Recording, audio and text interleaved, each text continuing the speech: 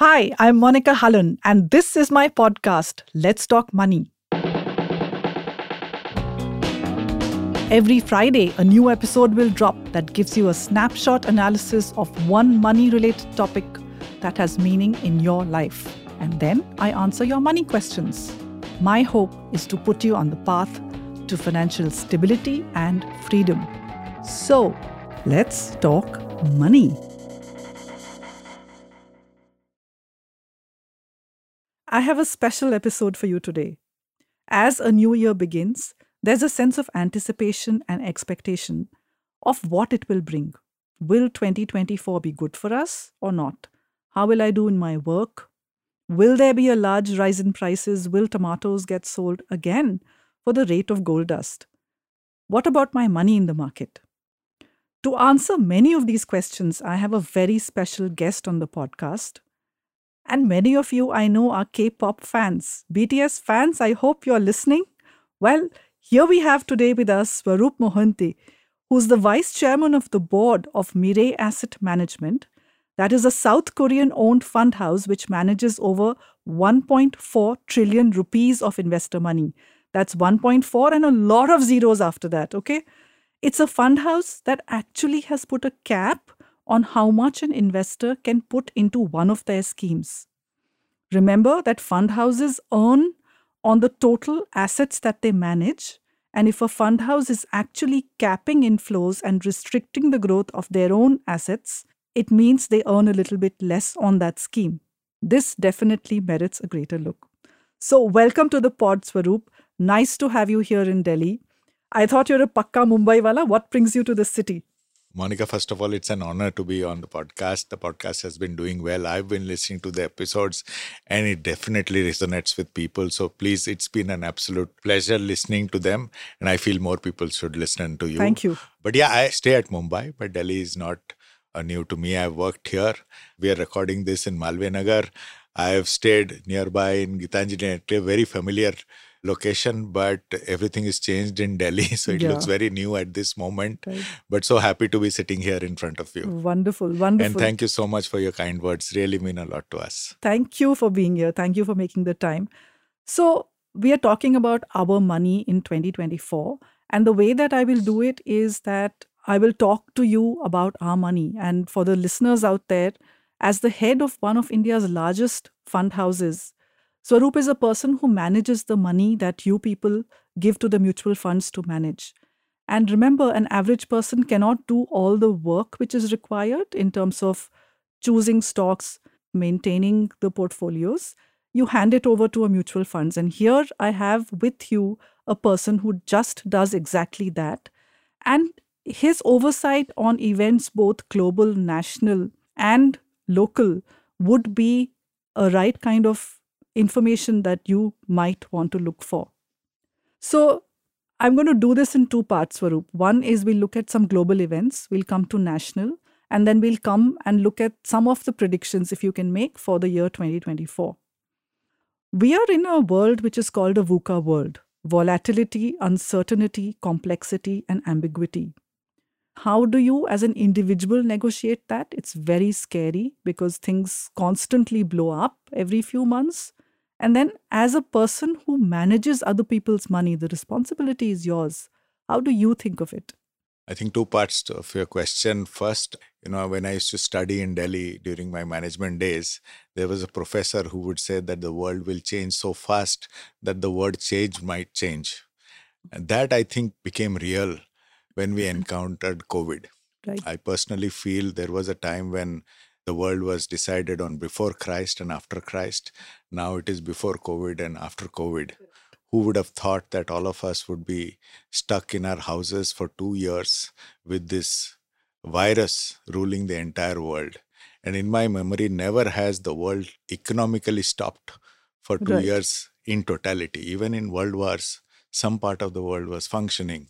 And if that's happened, then anything can happen, And that's completely changed everybody, I feel. And we've come out of COVID subconsciously, even if we don't realize it, very different people in our approach towards life.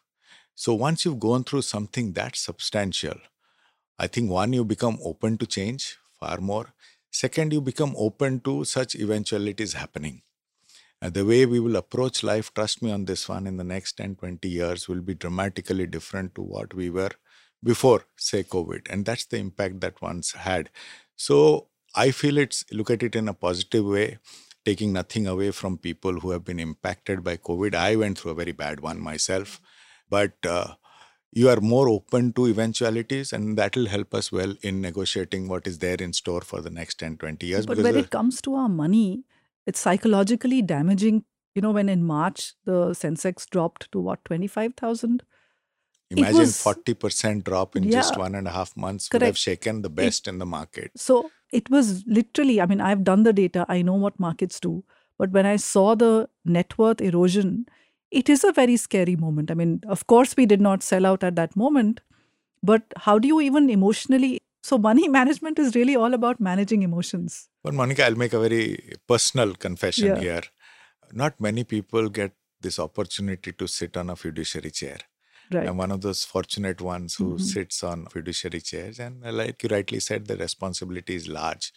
To manage somebody else's hard earned money is something which we have to uphold. So the first objective on our mind is, can we uphold that trust?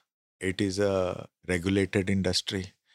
Can we work completely within that regulatory framework? Is the job that is there at hand? That is one.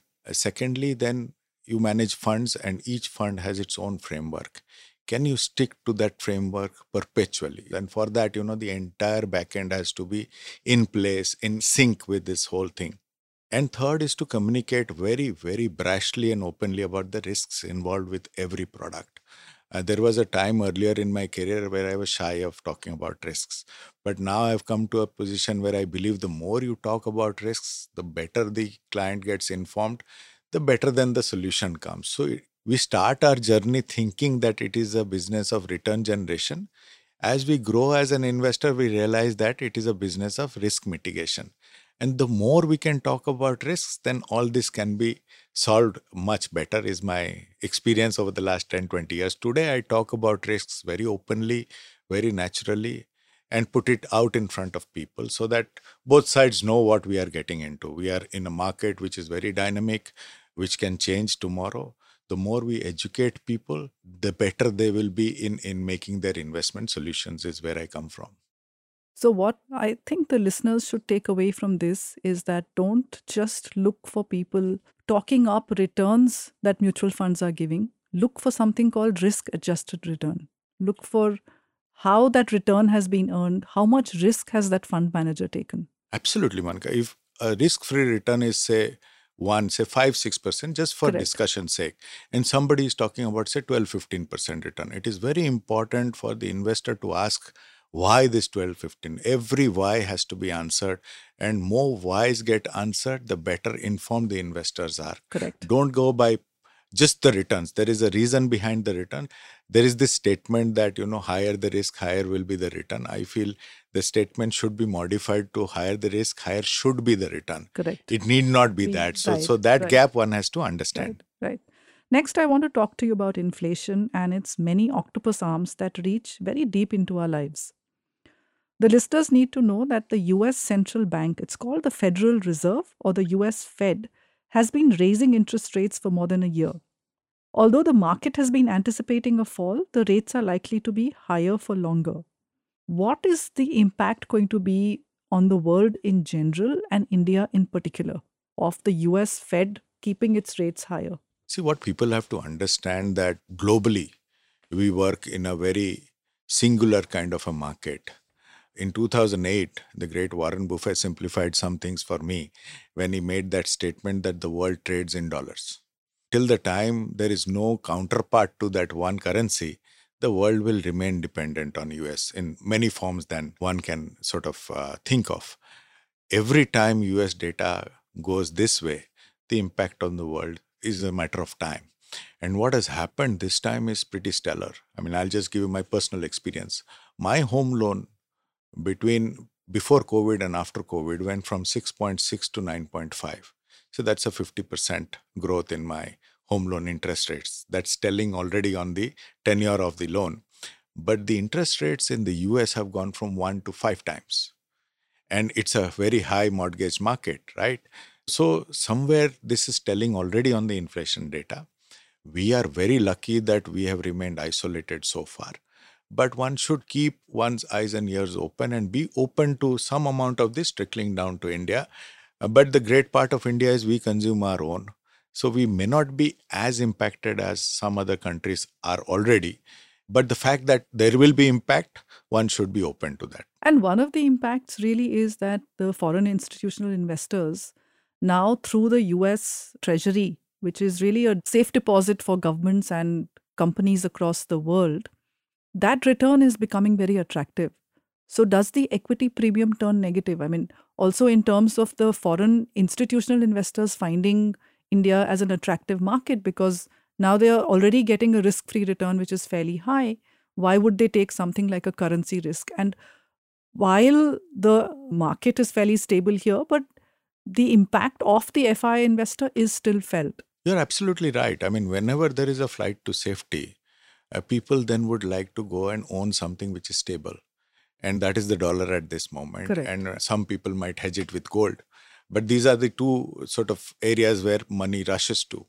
And at this moment, what you're saying is correct. If those rates are this attractive, then the risk premium to equity becomes a little less. And hence, we've seen in the last 2-3 years in particular, India data being whatever it is not getting the money that it deserves. And it is not going to get till this parity is not restored of the risk reward between a good treasury bond versus equity is restored. There is, you've been harping on the subject or the point risk reward, and that is where the catch is. Why will somebody come to equity if such rates are available from treasury bonds of the US? Do you see any time the rates have plateaued?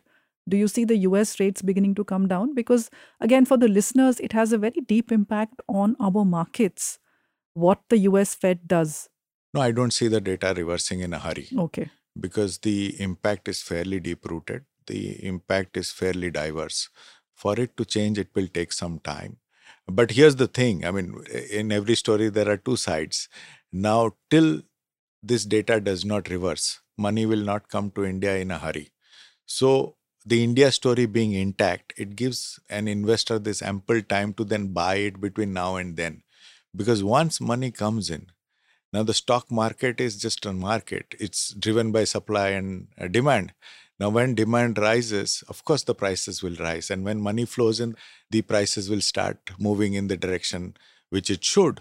But the opportunity for Indians and Indian investor is between now and that day.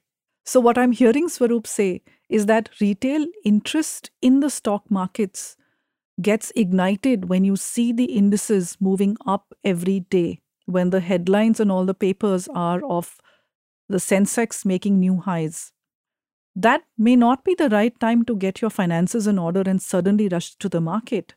It is in this interim period when markets are slightly sideways that you actually think about your finances in a long-term, planned manner and then approach the market. Would you agree with this? I will agree with that. You put it very nicely in a very short form. Okay, but I'm still not done with the doomsday story. So let's look at a worst case scenario. There are conversations about how the Russia-Ukraine war, the Israel-Palestine conflict, is really a proxy war between US and China. What are the chances that we actually slide into a third world war? And again, for India, we are vulnerable not on food, we are vulnerable on energy. What happens to us then? Because that's really the trigger for inflation for us. I will just add, don't discount, there is a China-Taiwan thing also brewing around the corner. That I didn't even want to mention Taiwan because one of the conspiracy theories is that US arms get exhausted in Ukraine and Israel, and then China makes a move on Taiwan, and then we don't know where we are. Fair enough. But the point I was making is, yes, the geopolitical scene completely stands changed with all these things happening. And plus, you have the US elections coming. So if there's a change there, then the mentality or the approach to the same situation can change overnight. One should be wise enough not to discount all this because war has its own implications. We are already seeing the implications on commodities. You are definitely pointing out the impact of energy on India. And these are things which you cannot just write off at this moment. And I had thought honestly speaking, that a war cannot last in today's market because it's not economically viable.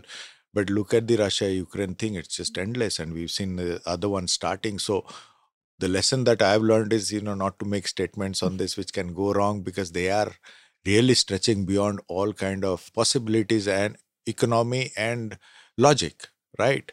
When you have individuals wanting to do some things which is a very clear departure of how the world was, say, 5, 10 years ago, in building finances and especially approaching life, one has to keep these possibilities in mind and be open to eventualities and plan But accordingly. are we energy vulnerable? Because Yes, we are. we've tried a lot of solar.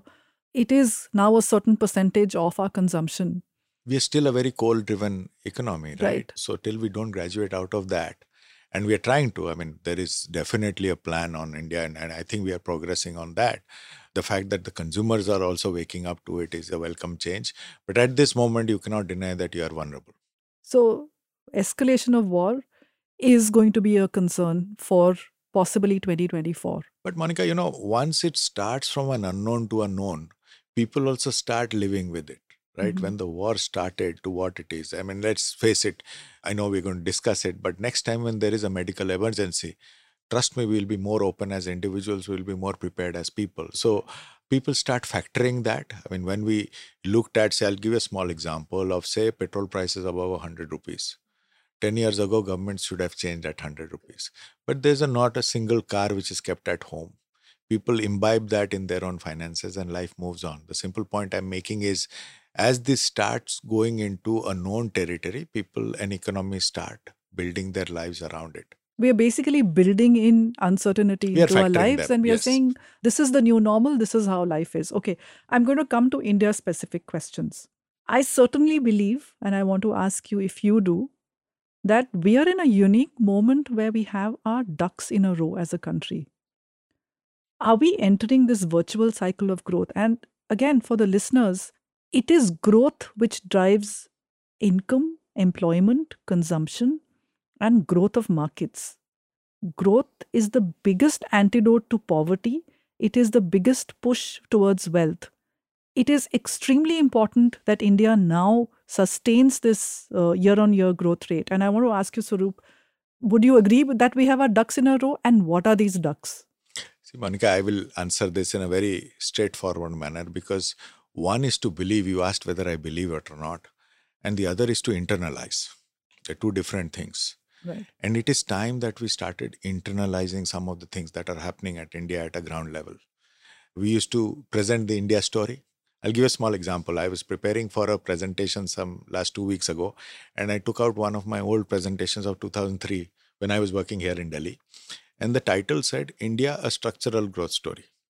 In 2023, 20 years later, I am presenting the title, India, structural growth story. In 2033 also, I will present India structural growth story. Because we are in India, we don't realize how lucky we are that we are in a 30, 40-year-old structural growth story. None of our counterparts in the world can say that. When we look at data points in India, and this is again post-COVID, whenever I say anything, just reflect on what India was pre-COVID and post-COVID. We used to talk about us being a service-led industry. But thanks to PLI and certain steps, we are beginning to see the growth of manufacturing. Today, you pick up any data point around our lives, from car sales to four-wheeler sales to airports being built to roads being built to consumption to any data point, power, telephones being sold, whatever. It is constructively quarter on quarter growth. There was a little debate on the two-wheeler sales being down, but somebody corrected me saying that now that the electric two-wheelers are going on, Right. these are not registered, so they don't come into the data. So you have to factor that in.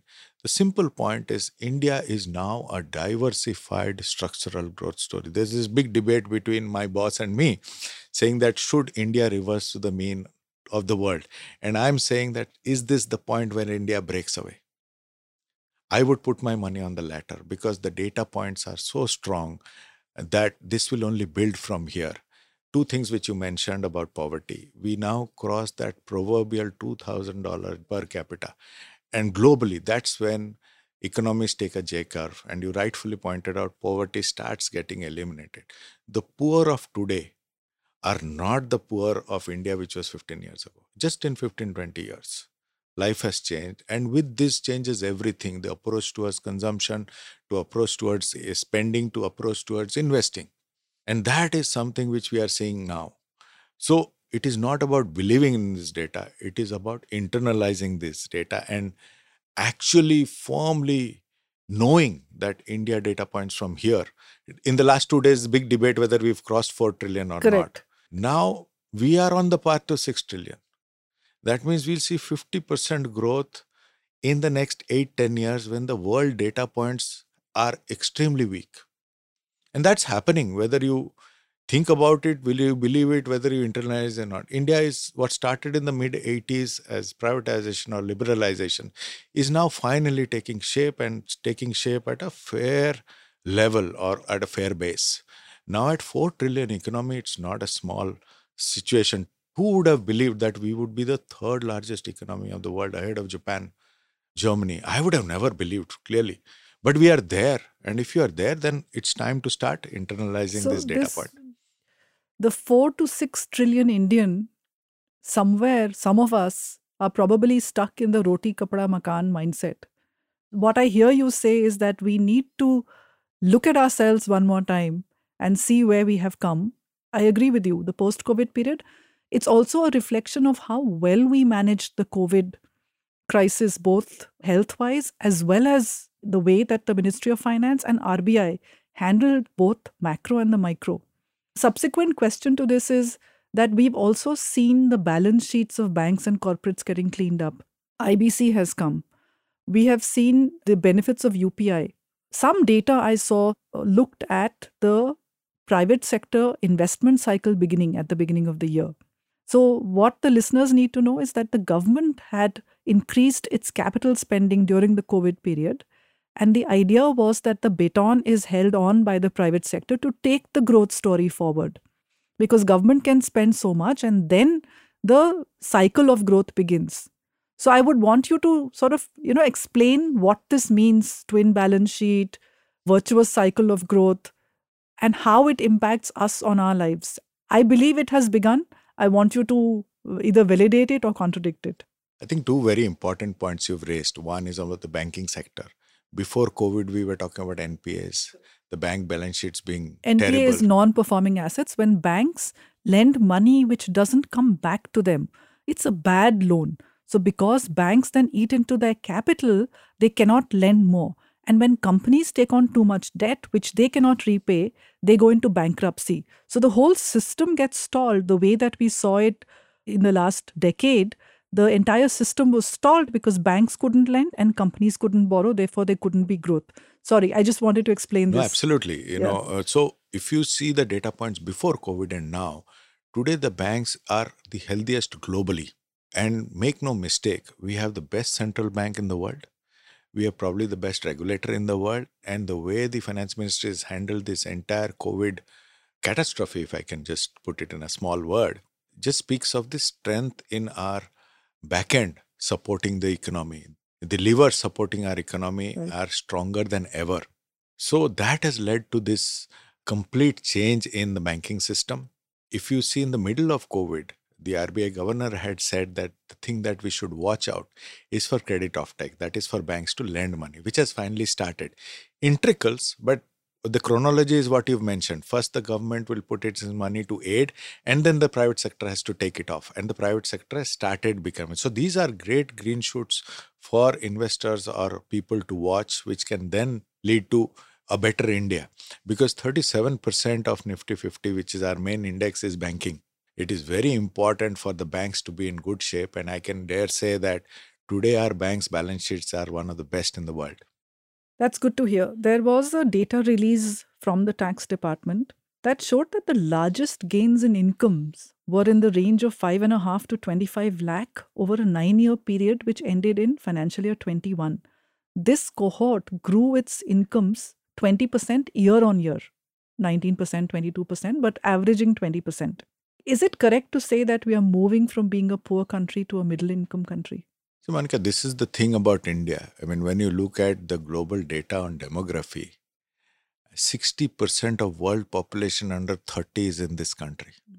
That is crazy to just think. I mean, when you project this data 10 years, 15 years later, it'll be just Indians everywhere because We are already there we are everywhere. there, yes. But look, the power of this in the next 10, 15 years is very difficult to sort of fathom.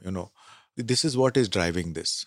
And when you look at income generation in the next 10, 20 years, and I will restrict it to 10, 20 years because then the underlying thing of people again getting educated, making them income ready is something which is being tested right now. But for the next 10, 20 years, we don't see any issue in that. And we will see only this double or probably triple from here. And that is why this becomes such a powerful country because, when you look at the income levels of India, it will be like this typical Indian male with a slight paunch in the middle, because that's when the middle with bulge. It's a good thing, which is something which we have to watch out. It's going from a pyramid, which used to be very little people at the top with money, to a big base of people without money, to this Indian male with a bulge in the middle. And that is what will drive it in the future because the proverbial Indian middle class is now finally becoming real. What do you put the number at? Because this number always varies. The Indian middle class, how many million of them are us? It used to be 300 million, 400 million. It seems to be much, much higher. It'll be at least 4 or 5 times. 4 or 5 times. Yes, and it's growing faster because the demography is beginning to play out. Suddenly, our age will become extinct, and it's the young. No, we are already old in this country of young people. We are already. So I actually, when you walk into a lounge or a pub, you actually apologize. Sorry for increasing the average age of your room. Absolutely. I mean, there is always this debate of generation gap between my father and me, but the generation gap between me and my son is real because there is absolutely no correlation in my behavior and his behavior. I mean, he's not going to buy a house. He's not going to buy a car. Their behavior is they are changing assets to experiences. And so the way they will play out will be very different in their behavior from what India was. And this will happen in the next 5-10 years. No, I really believe that people of our age, we belong to the poverty mindset, and the younger generation who actually was born after this 1991 economic reform, they've been born into a wealth mindset. And as Bob Schiller said, it's your animal spirits, it's the power of narratives which takes a country forward. So if they have this wealth mindset, then it actually does grow. But I want to ask you just one more thing. Every time we talk of growth, there are the naysayers in India who say, oh, but what about inequality? And I looked at the Gini coefficient number. Gini coefficient, for the listeners again, it's a number which tells you the relative inequality of income. So if the Gini coefficient of a country is 100, which means one person has all the income. If the Gini coefficient is 1, which means the income is perfectly distributed amongst all the citizens. India is about 34 now. It used to be 36. And according to some estimates, a Gini coefficient of 40 is acceptable. One is, do you think we are getting more unequal? Or do you think it's a process of growth that the people with the assets will actually do better, but it isn't as if the poor are getting poorer? No, Monika, I don't look at the inequality. What I look at is at the bottom of the pyramid, are they growing? Like you rightly said, are the poor getting poorer? Are the poor getting richer? Right. And if you see the bottom of the pyramid, it's no longer a pyramid, as I said. It is looking like the bulge of the tummy. So the number of poor which we will have in the next decade will only reduce.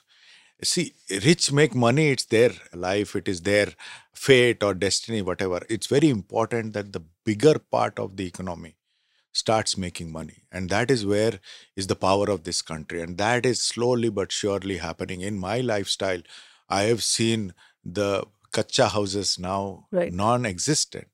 I mean, you go to any village, everybody has a phone. All that has been replaced. Practically everybody has a two-wheeler now. So you are seeing the bottom part of the pyramid, which is no longer a pyramid, I keep on repeating, is now also growing. So one shouldn't get into this inequality because it's bound to happen. And that's worldwide. It's just not India. But are the big part of the country making money? The answer to that is a resounding yes. What are the headwinds in 2024 of the obstacles to growth? One of the biggest events which is ahead is the general election. How do you think that result, if it does not bring the current party back into power, how does that affect growth? See, when you look at the investment world, and restrict it to the index. When you look at the growth of the index from the 80s till date, the index has grown in spite of all political action. What happens if the results don't go the way the masses expect? There can be a knee-jerk reaction to the markets. But finally, the markets are driven by corporate results. The markets are driven by balance sheets. The markets are driven by flow of money, and these three will remain intact is the bottom line of all data points. So we say that our NAVs are in spite of politics, Okay. and the NAV growth should continue, and that is correlated to the growth of the economy. This journey of India going from 4 to 6 trillion is real. I have this simple thing that if you have a good regime, this journey gets enhanced by a year or two. A bad regime delays it by a year or two. So make no mistake on the journey is my simple point. Okay. Last part. This is where I ask you for some specific predictions for the year 2024. I'm not going to ask you for Sensex levels, but general direction of the stock market and the different sectors, large cap, mid cap, small cap, growth value. Any changes that you foresee in the constituents of the Sensex coming up? See, Monica, let's face some major changes that have happened to the basic money flow of Indian stock markets. Say at 17,000 or 15, 16,000 of SIP book, the mutual fund industry is a buyer at 1.5 to 1.8 lakh crore a year. The EPFO gives in around 50 to 70,000 crores a year. That is the pension money which comes in. And that takes it to 2.2 lakhs crore or 2.3 lakhs crore a year. We have the insurance industry pumping in 50 to 70,000. That's around 3 lakhs. So the point I'm making is you have Indian institutional and domestic buyers of 3 lakh crores ready for the market at any point of time. That is known. I'm not even adding the hybrid funds with their algos. We are not adding the PMSs of the world. That is above and over this. So the structure of the stock market stands completely changed in the last 2-3 years. And that's what is given the market the underlying stability. There is a buyer at all four. And that's what differentiates everything. We are not dependent on foreign money. If the foreign money comes in, it just adds to this. Irrespective of what is happening today, the fact is the retail investor is the biggest hero of this market. They're just putting in that monthly check, which is collectively gone to 17,000 crores a month. It's amazing that number. Just look at that story. For the listeners, the number is 17,000 crore. A month of your money comes to the market. There is no market in the world where retail money month on month comes to a risky asset like an equity mutual fund the way it does in India. There is also no market in the world where retail investors come in to buy when markets crash the way that we did in 2020. Now, there are headwinds. Like you rightly said, two large headwinds are the global geopolitics and, of course, the internal political situation because of the election next year. Now, there are two types of people in the world. There is a buyer, there is a seller. The buyer wants the market to go down. The seller wants the market to go up.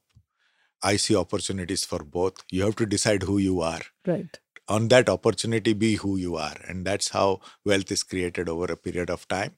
Yes, if there are eventualities, market will be impacted. There is no doubt or debate on that. But on that day, how you act. I mean, I'll give you my own example. In 2008, 2009, I was not clear on my risk structure. When the markets crashed because of the financial crisis, I also behaved like a very naive investor and took my money out. But in COVID, I was ready. And when the markets crashed, trust me, and I can show you my account statement, I didn't catch the real bottom of the market, but I caught nearly 70-80% of the crash. And because of that one move of mine, my portfolio returns have gone up by 2%. Right. So trust the story and then behave in a manner where you are looking at 6 trillion economy rather than a short-term sort of event. What I want the listeners to know is that the hero in your life, in your portfolio, is something called an asset allocation. Your allocation between debt and equity decides when you buy and when you sell. So, for example, if the markets crash and your 60-40 allocation, 60% equity, 40% debt, falls to 50-50, because of a fall in prices, that's your cue to actually buy more. It's not a cue to sell the asset which has depreciated. So, a lot of you will ask people, is this a good time to buy or sell? That's a question you have to answer. Your asset allocation tells you when you have to buy and when you have to sell. Would you agree with this? Absolutely, because your asset allocation is based on your goal, and your goal is yours. It is not Right. dependent on it, because everybody's life is different. So your selling point should be when your goal is attained, not when markets are somewhere else. Right? The market levels define a review of that asset allocation, not an exit or an entry. The best part of fixing a goal is you fix a journey to your investment. Once you know why you are investing, you will know where to invest. If you don't know why you are investing, invariably you will not know where to invest. And that's where the asset allocation comes in. So fix a goal. And on the day you achieve your goal, please redeem your money and enjoy your goal. That's when you should get out, not at market levels. The analogy I like to give is that some of these funds are forever funds. True. You are not getting out of it. It's not a buy and sell and book your profits. What are you going to do with the profit? So the idea is it's something that you eat the fruit of, and at the end of your life, you leave it to your heirs. So this short termism in the market is something that I think mutual fund investors, equity investors need to get out of. Monica, But I'll leave a yeah, small homework with all investors. If you are thinking the market is high and you want to redeem the market, my humble request is just write down the NAV that you are exiting at. And next time when you go back to buy, just check what check. NAV you are getting. Yeah, Do it with yourself. yeah, And it's yeah, a good lesson. yeah. I've learned it the hard way since Right. I am asking everybody No, to I do this. am that old in the market that I have seen Sensex at 2000. Okay. So, in a growing economy, markets will go up long term. There is short term volatility. I cannot say this often enough. But I want to come back to your SIP book, which is so large. My worry sometimes is that we don't have enough depth. What it means is that there isn't enough good quality stocks to absorb the flow of retail money which is coming in. We've got 190 IPOs coming to the market this year. So, see, if the retail equity pipe is large enough, then the valuation just keeps going higher and higher because it's in the market to buy. How are we solving this let's get good issues to the market problem? Monica, you started the interview by saying that we've capped some funds. And the main reason for capping money is you should take in money the amount you can manage, or you can do justice to the underlying stocks. And some of the facts that you're pointing out are real. And that's our house view, that you should have a broader market with far more liquidity than there is. Liquidity is when you go to sell a stock, it should get sold very easily. Now, some of the larger stocks are good and liquid, but as you start going to smaller Correct. companies, the liquidity is an issue. The day you want to sell, there is a possibility it might not get sold. And we've been very cognizant of that view.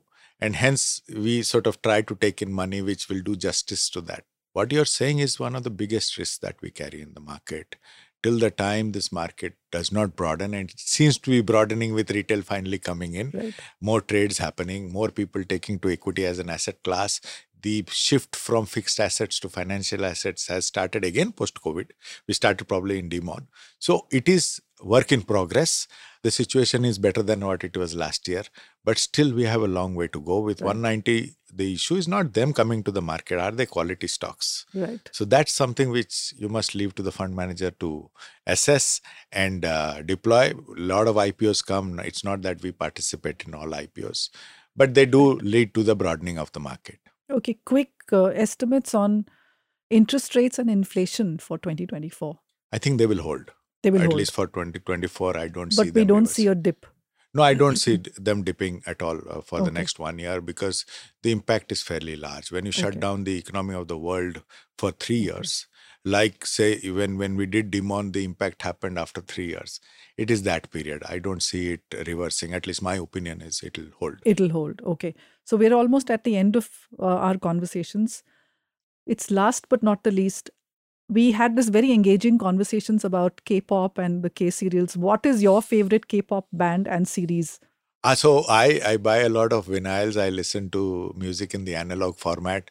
So I buy a lot of my records from Seoul. But one day I went to a shop and I asked for some K-pop. And after buying the records, the shopkeeper said, "That's not for you. That's not your music," which I sort of agree. But I see a lot of K-pop serials on, and I would really request people to watch the Reply series. I was just mentioning. Yeah. In fact, uh, I've got a whole list from Swarup that I've got on my list now to watch. You can watch the Reply series. You can watch Hospital Playlist. I think that's one of my favorite. Yeah. No, this is the new rage across the world, I think. And yeah, see, actually, Monika, it's very similar. Koreans and us are very similar as people, as culture. It's the same middle class struggle for education and maybe at a slightly higher economic level.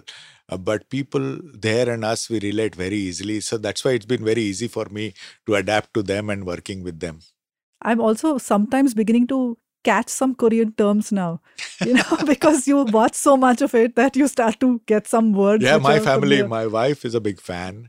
I watch some, though I watch a very different genre. So my wife says I watch only blood and gore. So okay, this has been a great conversation. I'd like to thank you, Swarup, for taking time out and talking to me and to you, the listeners of my pod. And I'm hoping this makes you negotiate 2024 a bit better. I'm wishing you a very happy 2024. May your money grow and grow. Do write and tell me how you liked it and suggest people you would want me to bring to the pod once in a while. And that's a wrap for today. I enjoy answering your money questions. Remember, I don't look at individual portfolios. I don't recommend products.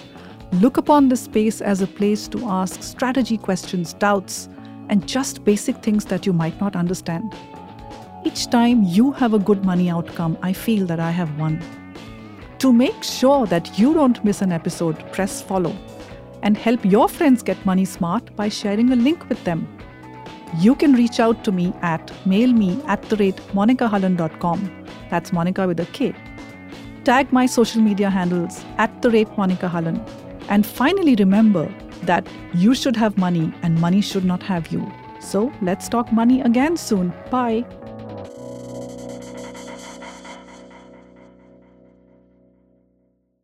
Let's Talk Money is hosted by Monika Halan.